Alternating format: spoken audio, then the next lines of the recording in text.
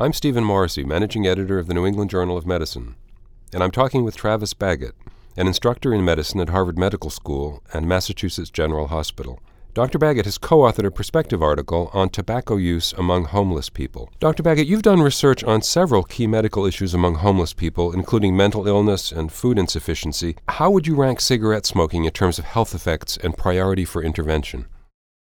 Well, that's really a great question that gets at the heart of the tension around this topic. There's absolutely no doubt that homeless people have a lot on their plate. I mean, this is a population with a generally high burden of medical and mental illness, substance use disorders, and any number of life stressors. And given that, one might reasonably wonder whether we should be concerned with a relatively less acute issue like smoking. Now, I've been working clinically with homeless people for about 13 years, and I can say with certainty that for the majority of that time, my answer to that question of whether we should be concerned with this issue would have been no, quite frequently. But, over the past 5 years or so, I've changed my thinking on this issue, and the reason why is that we now have a fair bit of evidence from the U.S. and around the world to suggest that smoking actually causes a great deal of harm among homeless people. About 3/4 of homeless people smoke, and that's a rate that's about 4 times higher than in the U.S. general population. And as compared with non-homeless people, homeless people have higher rates of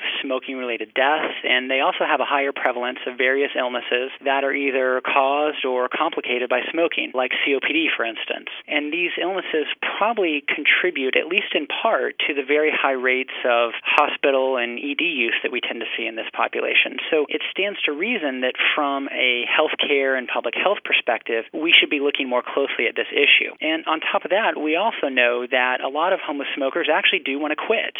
So that suggests, at least to me, that they find this issue important as well. At the end of the day, we can't really categorically say whether smoking is more or less important than other issues like mental illness and food insufficiency, because that's really a judgment call that has to be tailored to the individual. We're simply saying that at a population level, this issue causes too many problems for us to ignore it, and so we need to find a way to address it in parallel with these other important issues. However non-urgent it may seem in the short term, in the longer term, smoking is just making our patients poorer and sicker, and they want to quit. So let's start a conversation about how we can help them do that. You work with the Boston Healthcare for the Homeless program. Can you tell us about the typical interactions you have with patients in that program and what sorts of care they receive? The Boston Healthcare for the Homeless program serves over 11,000 men, women, and children each year at more than 70 sites around the city of Boston, including clinics that are based at homeless shelters, at drop-in programs, at 2 large hospitals in the area, and we also have a standalone 104-bed medical respite program as well. Now, I work primarily in a shelter for homeless people with severe and persistent mental illness. My encounters with patients range in scope from problem-based walk-in visits to primary and preventive care visits. We do everything from soaking feet and trimming toenails to managing insulin and working up complex medical issues. Our population has, I would say, varying degrees of readiness to engage in care. So we take the approach of doing our best to meet them where they're at, to tackle tangible problems first, and then to move forward at a pace that they feel comfortable with. And working in that environment, what attitudes towards smoking do you see among homeless people, shelter workers, healthcare providers? How difficult do you think it would be to change those attitudes? Well, I think the attitudes towards smoking in this population and the people who serve them are mixed. On the one hand, smoking is everywhere. It is simply part of the culture. Not only do most homeless people smoke, but many of the shelter staff and outreach workers do as well. And as we noted in our article, healthcare providers themselves also have a history of helping homeless people get cigarettes in some cases. So there's a legacy of permissiveness here that's been around for some time. Despite that, I do see some kernels of change. At the annual National Healthcare for the Homeless Conference, there have been presentations on smoking cessation for each of the past several years. Just last month, Boston Healthcare for the Homeless program hosted its 2nd annual forum on addressing tobacco use in homeless people, and it was really well attended by a variety of staff who work with this population from sites all across the city. Within our program, we're now documenting tobacco use at every visit.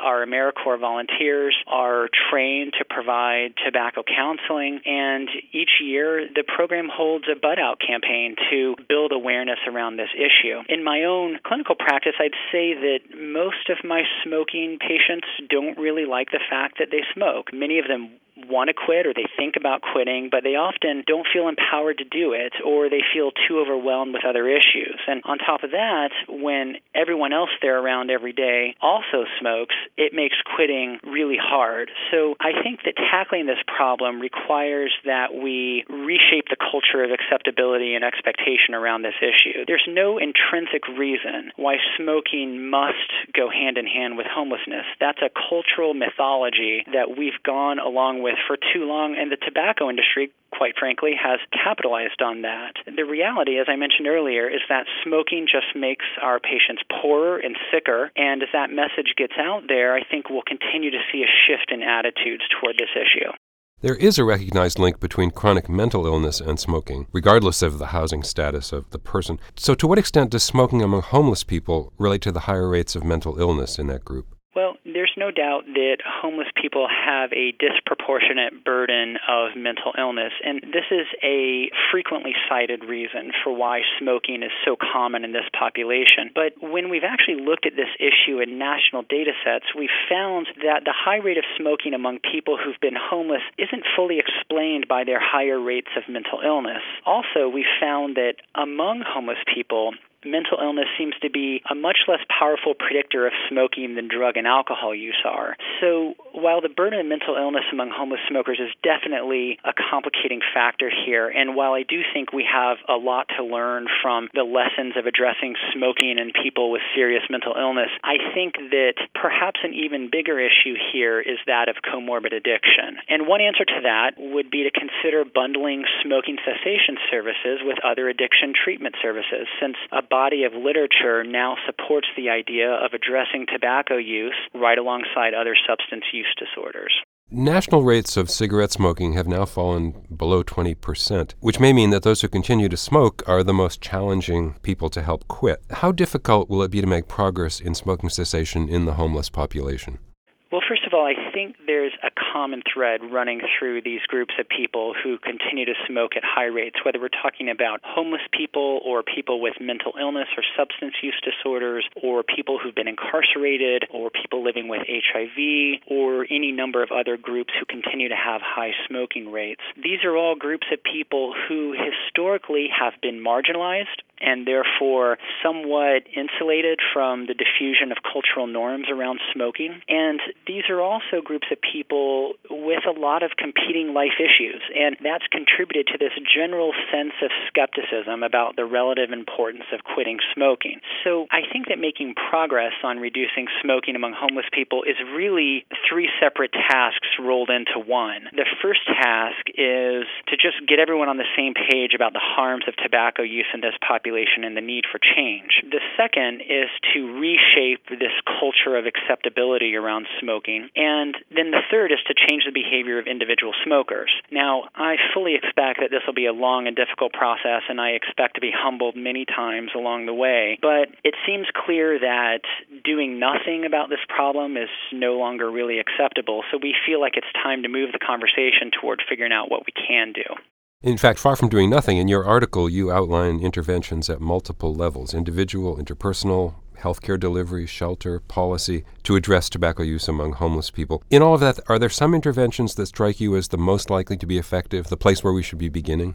Well, this is a complex problem, and quite honestly, I don't think that any single intervention will solve it. As you mentioned, we believe that interventions are needed at multiple levels of influence. It's worth noting up front that very few of the strategies that we mentioned in our article have any sort of empirical basis to them, where they haven't been empirically tested at least. And so it would be premature to suggest that any are superior to the others, but rather what we hope to do here was to outline a general framework for addressing this problem in a way that acknowledges the multiple ecological inputs on smoking among homeless people. Now, as clinicians, we have a tendency to focus in on changing individual behavior, and I think that certain novel strategies like financial incentives for quitting may hold some promise in this regard. In the very present-oriented worldview of a person who's homeless, immediacy is really important, and financial incentives provide immediate rewards for changing behaviors that typically have longer-term, less immediate consequences. So conceptually, this makes good sense, and we're planning to test this strategy in the near future. But at the same time, we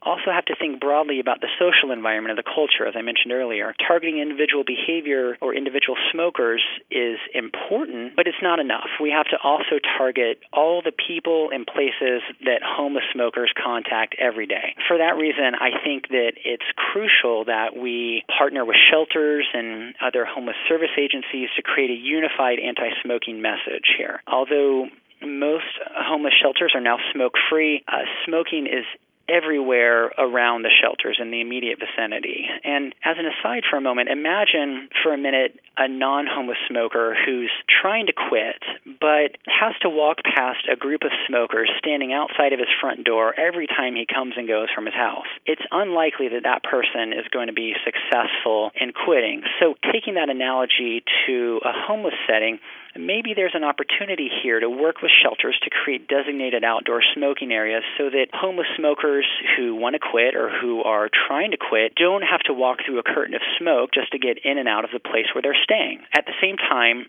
we maybe could be a bit more creative about getting nicotine replacement therapy and other treatments out into the shelters to help people get through their cravings to smoke without feeling the need to go join that crowd of smokers standing just outside the shelter door. And finally, since smoking is such a prominent social activity among homeless people, shelters would also be a natural location for piloting group or peer-based interventions. So again, all of these areas deserve further investigation to tease out what really works in this population, what doesn't work, and what some of the unintended consequences might be.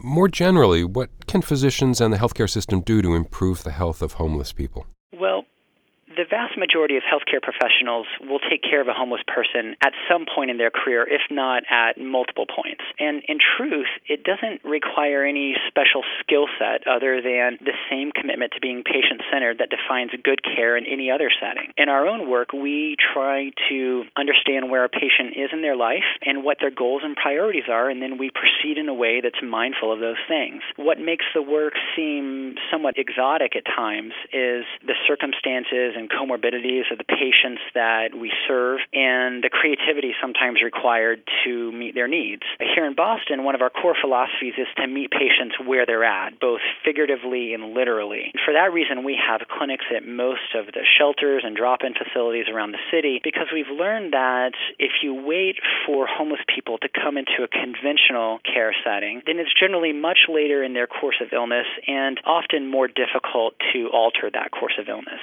But delivering tailored care like this requires resources, and sustaining this type of care model requires systems of financing that recognize the complexity of this care and reimburse for it accordingly. Here in Massachusetts, we're fortunate to have a universal health insurance system, and that's gone a long way toward helping our patients receive the care and the medications that they need. But despite that, we still find that our patients die too young and at too high a rate. And for us, this is a humbling reminder that not only do we need to continue our efforts at identifying emerging health trends in this population and adapting our care model to meet those needs, but we also have to acknowledge that medical care alone can't cure all of our patients' misfortunes. And so we need to be not just healthcare providers, but also advocates for social justice and voices in support of the need to end homelessness.